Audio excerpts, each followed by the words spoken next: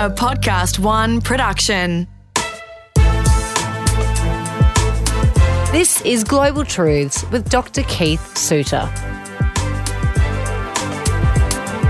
We're talking about the most dangerous country in the world right now. No, it's not over in South America like most of you would think, or Africa for that reason, or the Middle East. It's not Syria. It's interesting, Keith, isn't it? This is a phrase from Michael Morell, who used to work for C.I.A. And he has said that Pakistan is the most dangerous country in the world. So, as you say, people probably wouldn't guess that that was the case. So he says, well, it maybe not this year, which is 2018, perhaps not next year, but certainly down the road. So what he does is to identify, first of all, that Pakistan has got a big population. It's about 180 million and growing rapidly. Secondly, that growing population is beset with unemployment. Unemployment is a global crisis, right? But people who are retiring probably are not that worried about unemployment, but you've got a country which is full of young people, ambitious, they want to get ahead, and yet there are no jobs for them. And then thirdly, you've got the whole question of the military who are calling the shots. So although you end up with different leaders of that country, it's basically the military who run the country.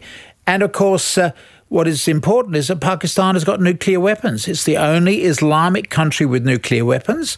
And the father of the Pakistani atomic bomb was able to sell stuff to Libya and North Korea.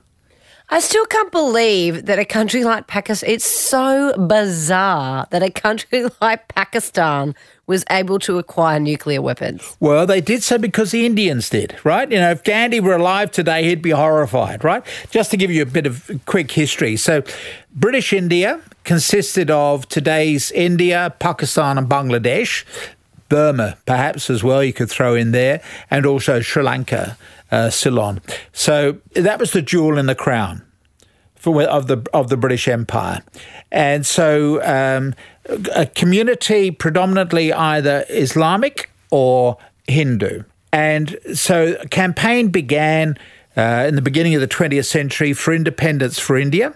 And of course, Gandhi ultimately became one of the campaigners for that independence. The Muslims who were also involved in the campaign for independence in the early years of the 20th century said perhaps we should create our own separate country, what we now call Pakistan.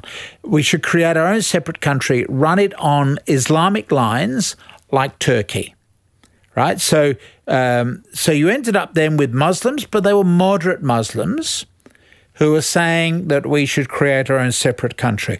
This was heartbreaking for Gandhi. Gandhi wanted to have all of British India liberated, which he achieved after World War II, but it came at the cost of dividing up India, today's India and Pakistan. The word Pakistan was actually devised, I think, in the 1930s in a house in Cambridge in England with scholars, Islamic scholars, who were from Pakistan. And so the P stands for Punjab, A stands for a bit of Afghanistan territory. So it's an acronym. But also it's an interesting play on words. Stan, there are a number of stands in that area. Urdu means land. Paki means holy or pure. So Pakistan means the land of the pure. Nice play on words.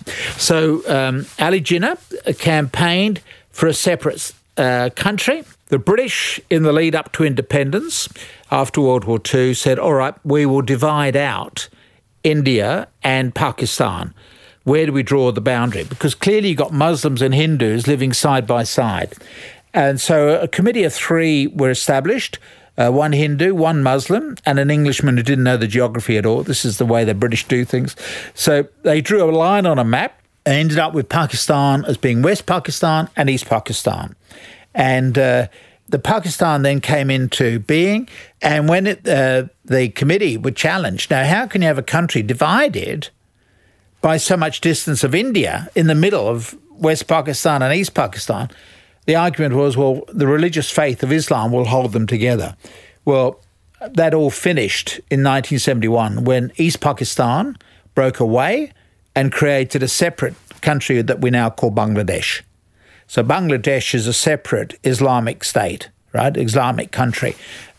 So Pakistan is simply West Pakistan, still a large population, 180 million.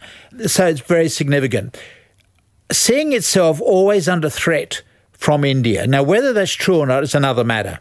But you've got a lot of people in Pakistan who say the Indians would love to take back West Pakistan and include it within a greater India. When India exploded its own nuclear bomb, the Pakistanis said, we've got to start building our own. And thus we end up with this nuclear arms race between these two dirt poor countries. So that was the late 60s, early 70s. Right. So they then start their program of nuclear weapons. Two dirt poor countries. Okay, but when we talk about dangerous countries in the world, I mean, there was Central America is pretty up there, like some of those countries. And the way that is sort of defined, from my understanding, is that you as a Westerner go there and get killed for not much in your back pocket type thing, or raped and murdered because there are gangs, a lot of gangs. Mexico, well, I mean, it's only certain parts, but, you know, that's the way it's sort of quantified. Whereas, do we see that kind of level of petty crime yet in Pakistan, or are they preempting that? Oh, yeah, there's obviously a lot of petty crime. There's a lot of corruption. Corruption is the one consistent feature all the way through. I've got to say there's corruption in India as well, by the way. It's a nightmare to try to do business in India. I love going to India, but corruption is just so awful. Luckily for Westerners, I don't have any business interests. I just go there for conferences. But if I were to try to run a business, cheap labour, okay, well-educated people, but you're forever having to pay bribes to get anything done. And they don't talk straight, do they? They're not honest. No, not honest. So India is not a shining example of honesty either. In Pakistan, corruption is also a major feature in the way of life. They would say, look, we're a dirt poor country. Corruption is how we manage to make even money to feed the children, etc. That's their argument. So the reason why people get concerned about Pakistan is that it's a country with nuclear weapons, right? Mexico, okay, it's becoming a failed state. It's a narco state, perhaps. And it's a real problem for the Americans, right? People trying to get over the border. Yeah, drugs in Central and South America. Yeah. The Americans could stop that by getting off the drugs themselves. You know, there's no drug problem in Colombia. They grow the stuff, but they know how dangerous it is. But it's the Americans who are stupid enough to keep importing it. So that's a separate issue, right? Pakistan's different. So Pakistan is significant because it's got nuclear weapons, because it is also on the border with India, and the two capitals are actually very close to each other. So a war between the two countries would rapidly escalate into a nuclear confrontation. And then, of course, you've also got the whole issue of religious extremism in Afghanistan. And so, you know, the Americans are now fighting their longest war, 17 years. And Americans are still getting killed. And we've had Australians deployed there as well. Tragically, also a waste of time. So what makes Pakistan, is there any element that's got to do with terrorism that makes it quite dangerous? Because we know that that's where Osama bin Laden was. We know that they have big strongholds there of extreme Islamic activity. So does that play into this whole... Absolutely. So it's very worrying because it is an Islamic fundamentalist society. But again, it's a tension. You've got an emerging middle class who like education and want to see the country develop. And again, their example is that of Turkey. Remember, we're back to what Ali Jinnah was saying. Turkey, after World War I, got rid of the caliph, became a secular Islamic society. So secular in that in their constitution doesn't say that everyone has to be Islamic, and they don't run as long as they're an Islamic society, but everyone just happens to be Muslim. Well, many are, but not majority, all, right? Yeah. Many. And so Ataturk saw himself as the Martin Luther of the Islamic world, bringing about a reformation, and also seeing the military as the conscience of society.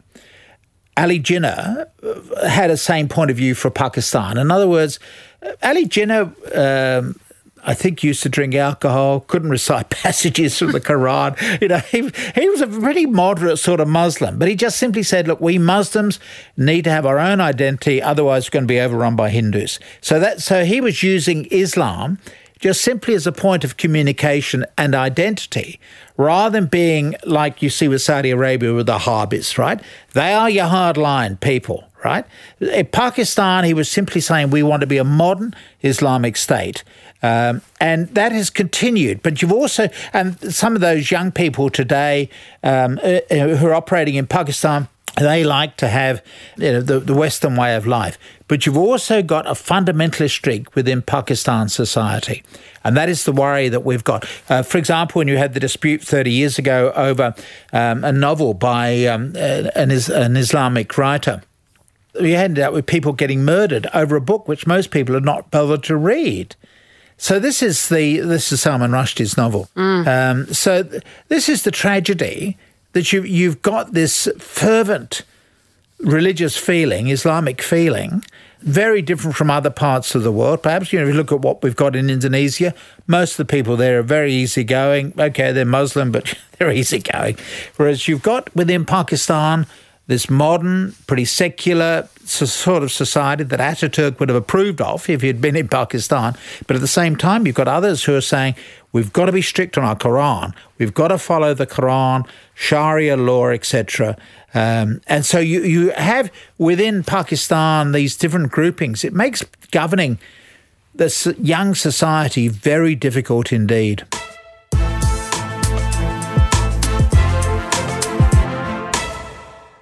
This is Global Truths with Dr. Keith Suter. We're talking about how a journalist, very well-known journalist, has said that Pakistan will be the most dangerous country in the world in the next few years, we're thinking, right? Did he give it a time frame? No, he didn't.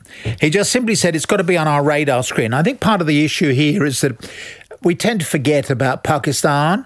Of course, in Australia, we think a lot about India, and our links with India, cricket, curry and Commonwealth. And so we think a lot about India. And, of course, India is going to be very important for Australia as well as the United States. You talk to Bill Gates, he will talk about the Silicon Plateau, right, around Bangalore. So he would say that the future within India is with IT, etc. So India is on our radar screen. Pakistan is not so much on our radar screen. And so Michael Morell is saying, look, we've got to pay attention to what's going on in Pakistan. I think he's really speaking to his fellow Americans who are saying, look, we have difficulties with our geography. It's been said that God created wars to force Americans to pay attention to geography. Oh, I like that. So I think to this day, a lot of Americans have forgotten they're fighting a war in Afghanistan. As you say, the Pakistanis have played a double game with us over terrorism. On the one hand, they are very important for the supply of goods into Afghanistan because you've got to ship goods into Pakistan by road. Into Afghanistan, you go through Pakistan. They receive money at every twist and turn. So they've done very well out of the American operations in Afghanistan. And then, of course, they gave refuge to Osama bin Laden, who was living down the road from a major military academy in Abbottabad. So they've played a double game. They've said we are American allies, but at the same time they're also assisting the terrorist movements, partly because they're realistic, because they're saying, look, Americans come and go. You can't rely on the Americans. We have got to find our own way of learning to live with the extremists in Pakistan. We're back to the problem of borders. So you've got the Taliban, Pashtuns, who straddle the border of Afghanistan and Pakistan. And so the Pakistani government figures, well, look, if we help the Pashtuns in the Taliban, they will not cause problems for our Pashtuns here in Pakistan, right? So that's part of it. Also, it's a way of keeping pressure on India. So many of the Islamic attacks that have taken place in India have actually been masterminded from Pakistan. It's a way of just continuing to needle India. If you're in India or Pakistan, their problem is always each other. And as I say, the fears that Pakistan have, rightly or wrongly, that India will try to take over Pakistan and put it back into a greater India. And they couldn't, though, would they? No. I mean, Kashmir... Kashmir is in dispute as well. Yes, but that's one thing. I don't think so. But it's very difficult to have a rational discussion on this point. If you feel threatened by the Indians, as I say, it's a dirt poor country, but they've developed nuclear weapons.